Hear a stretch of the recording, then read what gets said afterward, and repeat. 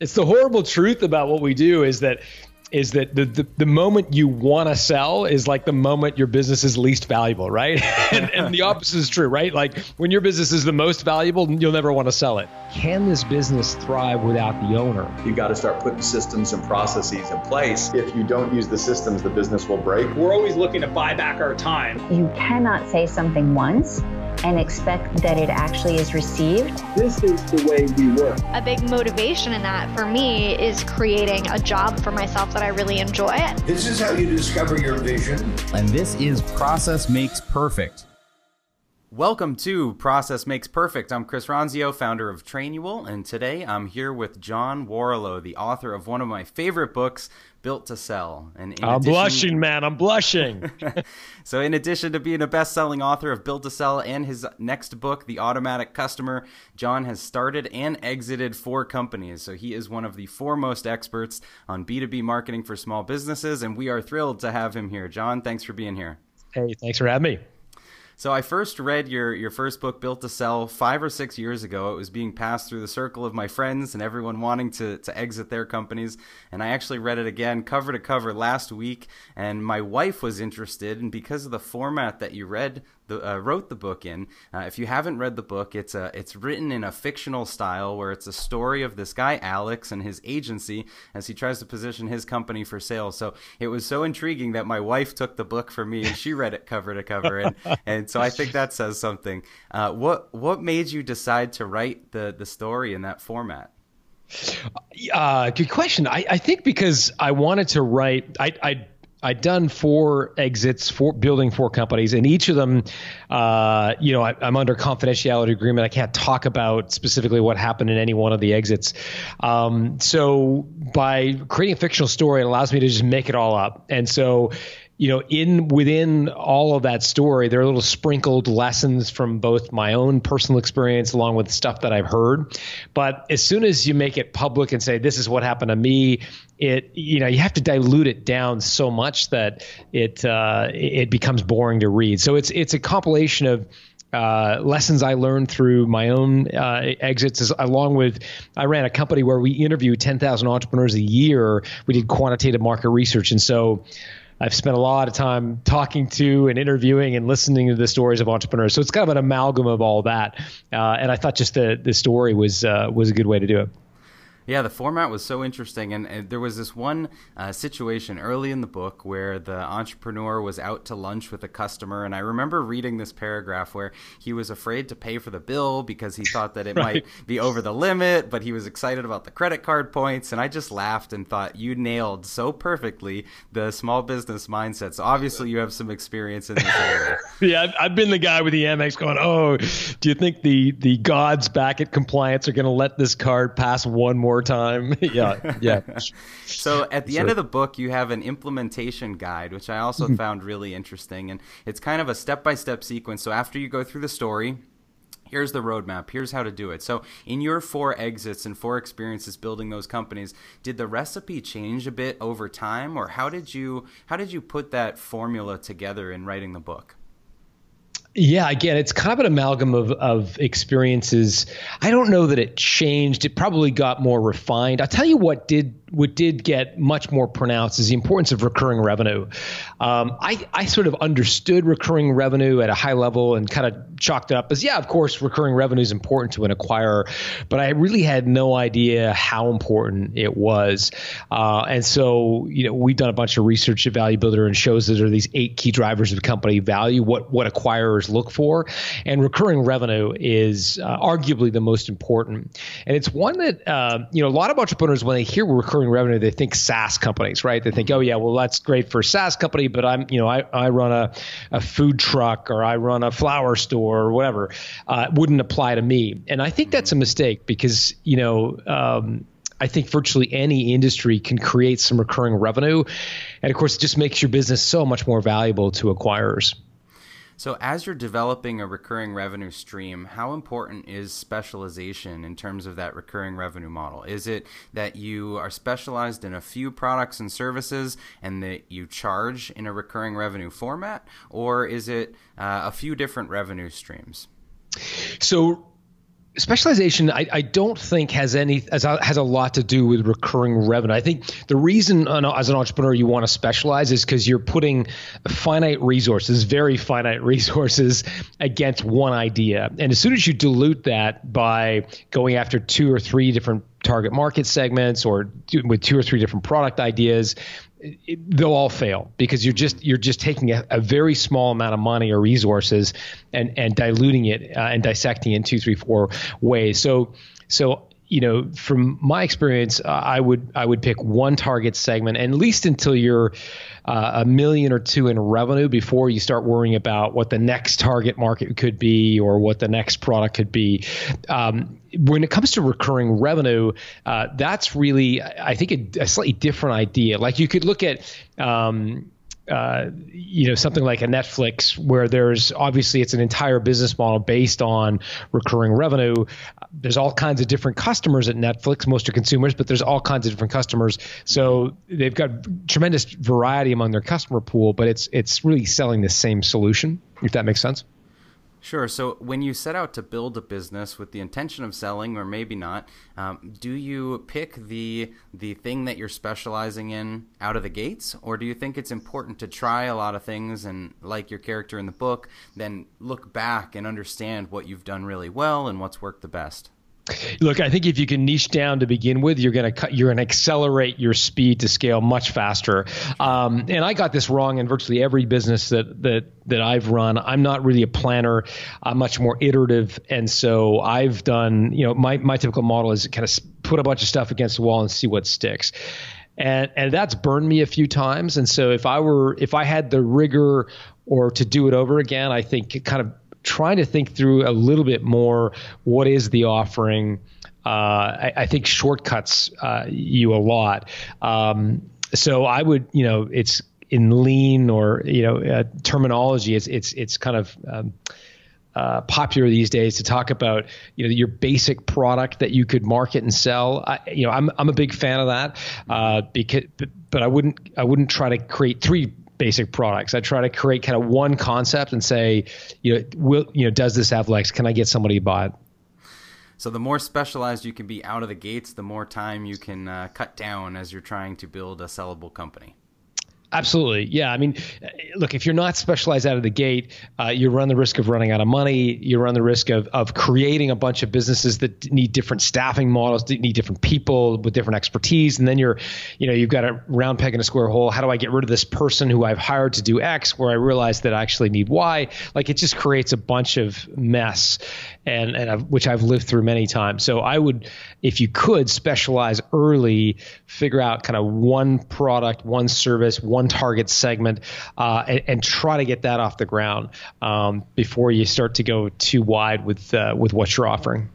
So for businesses that already exist, like the Stapleton agency did in the example in your book, looking back at all of the different products and services that they offer, are there certain things that you recommend they evaluate those offerings based on to see what they should really decide to go all in on? Yeah, at Valuability, we use this model called TVR. It stands for Teachable, Valuable, Repeatable. So teachable is so basically what you would do is you get a whiteboard and you write down all the services and products that you sell, and then you would score them on three dimensions: how teachable they are to employees, how valuable they are to customers, and how repeatable they are, meaning what kind of recurring revenue stream you can get out of that product. And then really what you're looking for is the service or product that scores highest in an aggregate across those 3 dimensions, and that's your TVR, and that's really where I would start. Got it. Okay.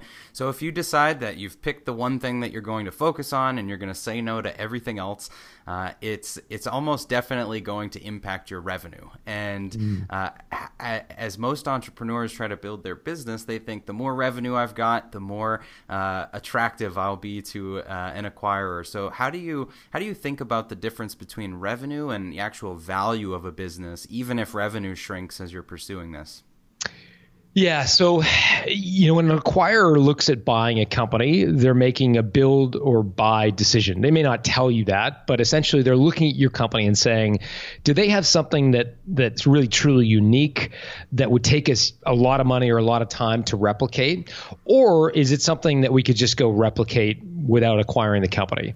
If the latter's true, then they won't buy your business. They'll simply try to compete with you, right? And so the latter is true when what you've created is a commodity or something that's not really differentiated.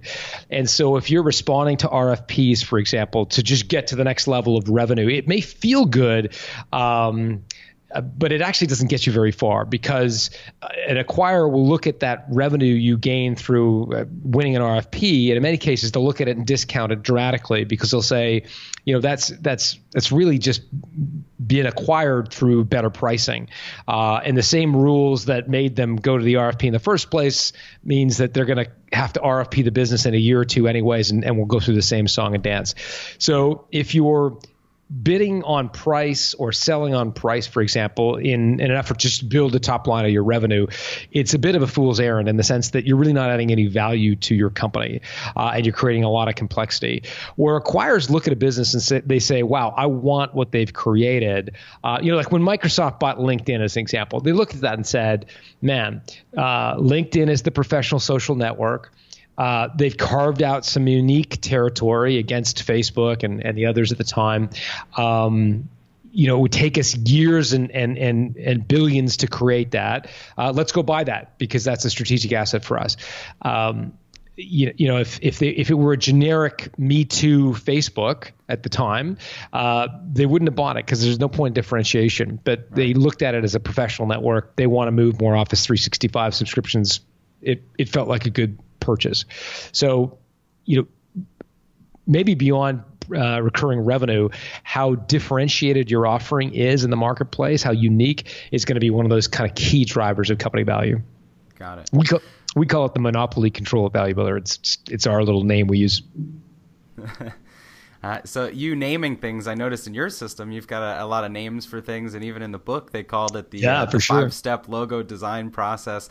A lot of companies won't apply that type of unique branding to what they do to distinguish themselves. So is that something that you always recommend when you're trying to increase value?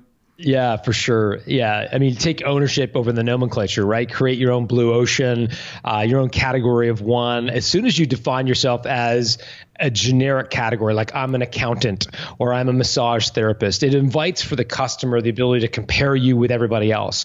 So you're an accountant. Great. Well, there's 3 other accountants down the street and they charge $200 an hour. Why do you charge $300 an hour? You're all of a sudden commoditizing yourself. Whereas if you've got the 12-step financial management system, or fill in the blank, you've got something that makes you unique and special. When you've got something different, you have pricing authority to some extent. When you have pricing authority, better margins, and it creates a domino effect. So really, you want to own the nomenclature around your company, the naming, the branding, because it gives you a point of differentiation. Yeah, you could call yourself a generic bike shop or generic massage therapist, whatever, but really what you want to create is something unique that you're a blue ocean or a category of one.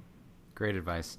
So as you're building a company, and whether you want to sell it or not, actually that's a great point you made at the beginning of the book, is when you're building something to sell, it's really building with the option to sell, right? That if you build a stable company that is valuable in the eyes of an acquirer, you can decide to keep it, and that's a perfectly fine option. So of all the steps on the way on that path, where do you see most small businesses struggle to create value in a business that could sell? Yeah, I mean, and it's why I think what you do is so good and so important for business owners. It's really structuring a business so that it can thrive without the owner.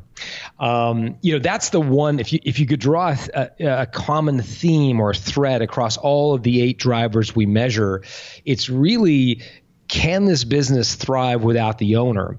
And if the answer is no, you really don't have a sellable company. But if the answer is yes, you've got something, you might have something. In many cases, you will have something that will be attractive to an acquirer.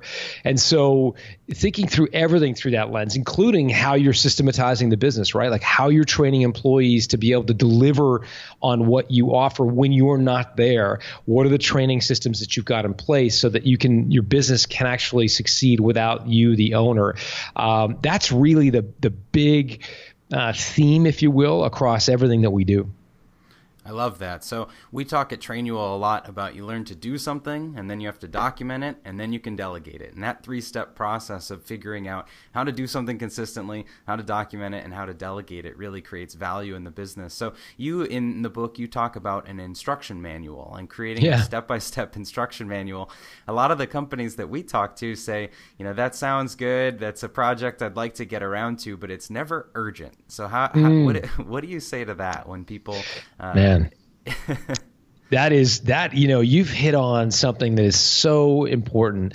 It is the quintessential problem in what we do, and that is that building value is never a burning platform. Right? Unless you're 6 weeks away from selling, in which case it's way too late. It's always, as Stephen Covey talked about the 4 quadrants, it's always the highly important but never time sensitive. Like you can get through another day without documenting the process for turning on the lights in the office in the morning. Right? You can get through one more day. You can show up early and make sure the lights are on. It's never going to be the critical burning bridges. So I think somehow you have to manufacture that. Whether you hire a business coach or you use a Google Doc with tasks, whether you kind of name and claim some sort of promise to the world, like you're going to get this done by this date, you're going to document this system and there'll be penalties if you don't. You have to somehow manufacture that urgency because your business won't do it for you.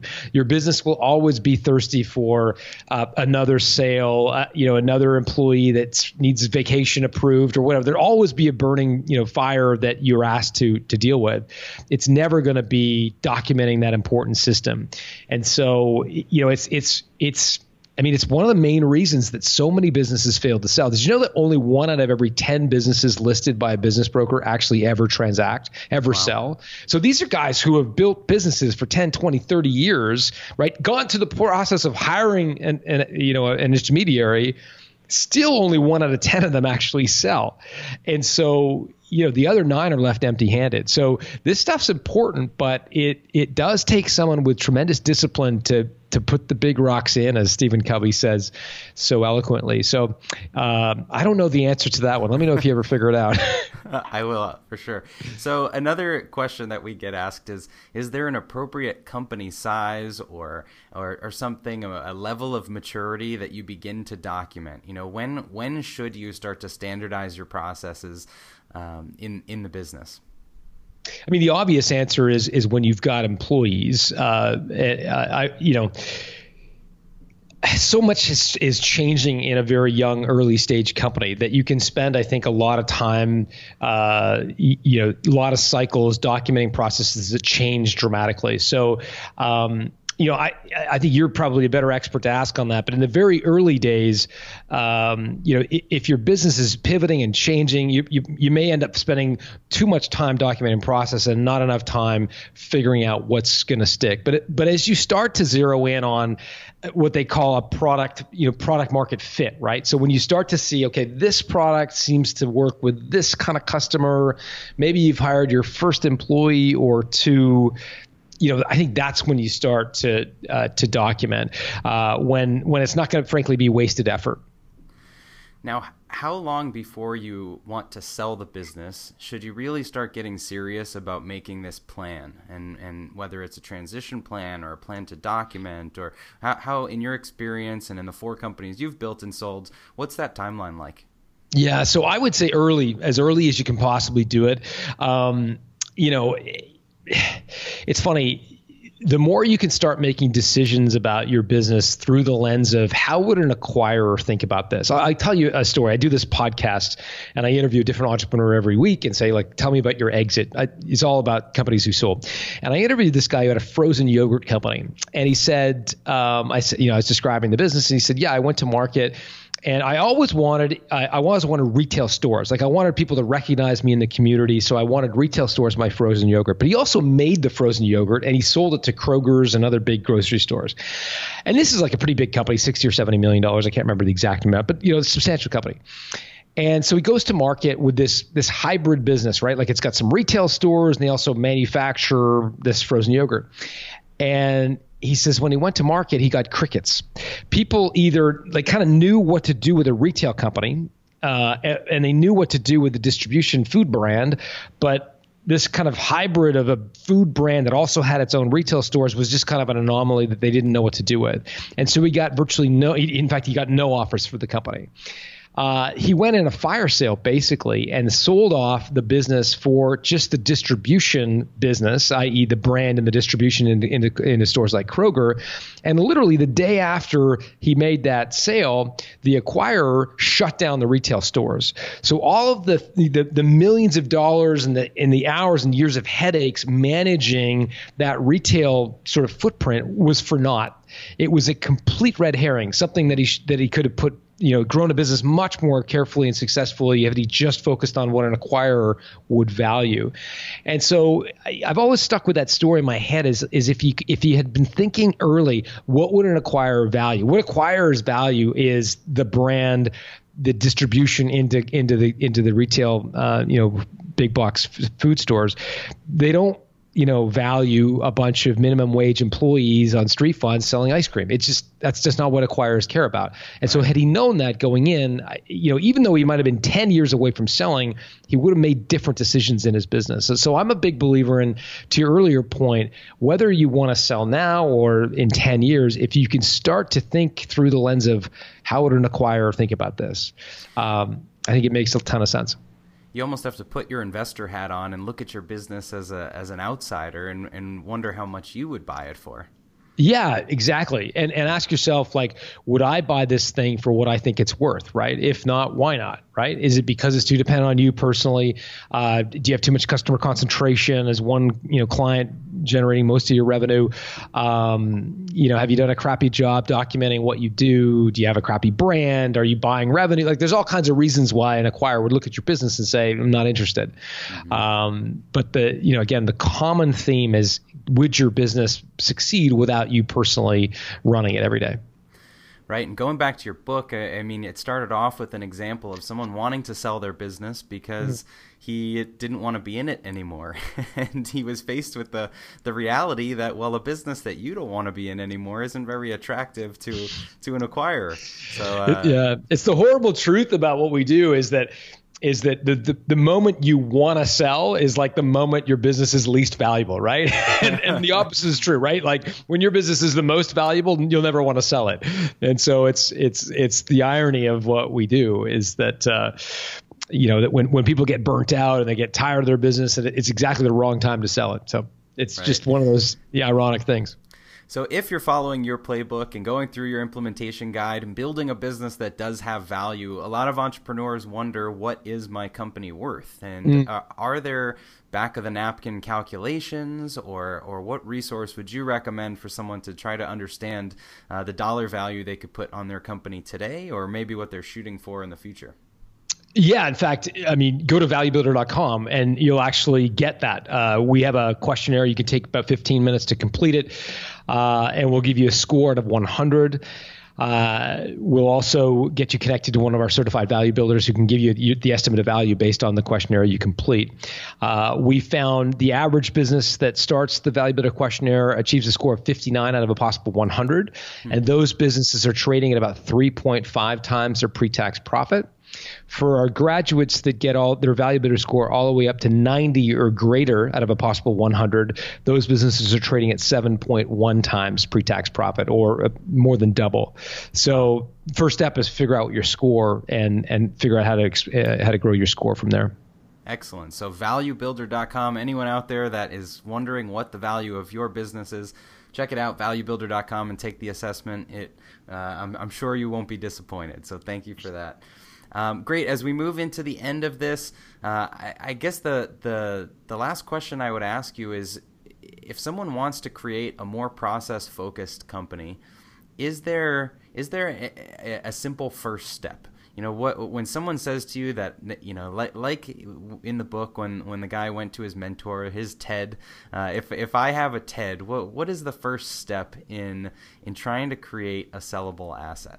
Yeah, what Ted did with Alex in the book is he just sort of tried to get Alex to think about what are the projects or what are the products that you sell where you really feel like you're adding value. You kind of, athletes talk about being in the zone, right? We've all, as entrepreneurs, I think, sold things where like I didn't add a lot of value there. It wasn't, it wasn't highly differentiated. It wasn't something that we really specialize in. But on the other hand, hopefully there are products and services when you do sell them, you're like, yeah, like we should be doing more of this. This feels right. This feels really differentiated. And when you identify that, it's really trying to peel back the layers and figure out what's your unique process. And it's hard to do on your own. It's great to get somebody to interview you. And if you can find a journalists by training are really good interviewers, right? Like they're really good at peeling back the layers to try to, they ask why 5 times during an interview. Mm-hmm. And I think that's a unique opportunity to find a journalist or someone who's really good at asking questions and just get them to interview you. Because if you've been doing it for years, the chances of you being able to sort of articulate it or identify it are pretty low. But if somebody really tries to say, so why are you really unique at doing this? And what's your unique process for doing this? And tell me more about that. And how does that work? You start to distill down to what is the sort of essence of what you do. Great. So closing the loop, full circle back to creating that product, that service that is teachable, that is valuable, that is repeatable, and then developing recurring revenue to continue to build value in your business and be attractive to an investor. So I love it. Thank you so much for the guide that you put together through that book and for all of the lessons you continue to give through your articles online and your videos. Where can people find you today if they'd like to follow you? Yeah, valuebuilder.com. All roads lead to ValueBuilder, and you'll find me there. Okay, perfect. So check John out at valuebuilder.com. He is, as we said at the beginning, not only a best-selling author, serial entrepreneur, but the foremost expert in selling, building and selling businesses. And if you haven't read Build to Sell, like I said, one of my favorite books, so please do check it out. John, thank you so much for taking the time to chat today. Really appreciate it. Hey, thanks for listening to Process Makes Perfect. If you're listening on your earbuds, on a run, in the car, we also have a version on YouTube. So if you want to see this in color video with me interviewing all these great guests, check it out on YouTube. Just search Chris Ronzio and you'll find my channel on there. If you found this helpful, we'd love for you to leave a review or rate the podcast. Please do that and we'll send you some swag as a little thank you. If you found the information valuable, please share it with a friend, a family member, or anyone else you think could benefit from the information. Remember to connect with me at Chris Ronzio on all social media platforms or the company at Trainual. That's Train UAL, like a training manual, everywhere that you want to follow us. Thanks again for watching or listening, and we hope to see you next time.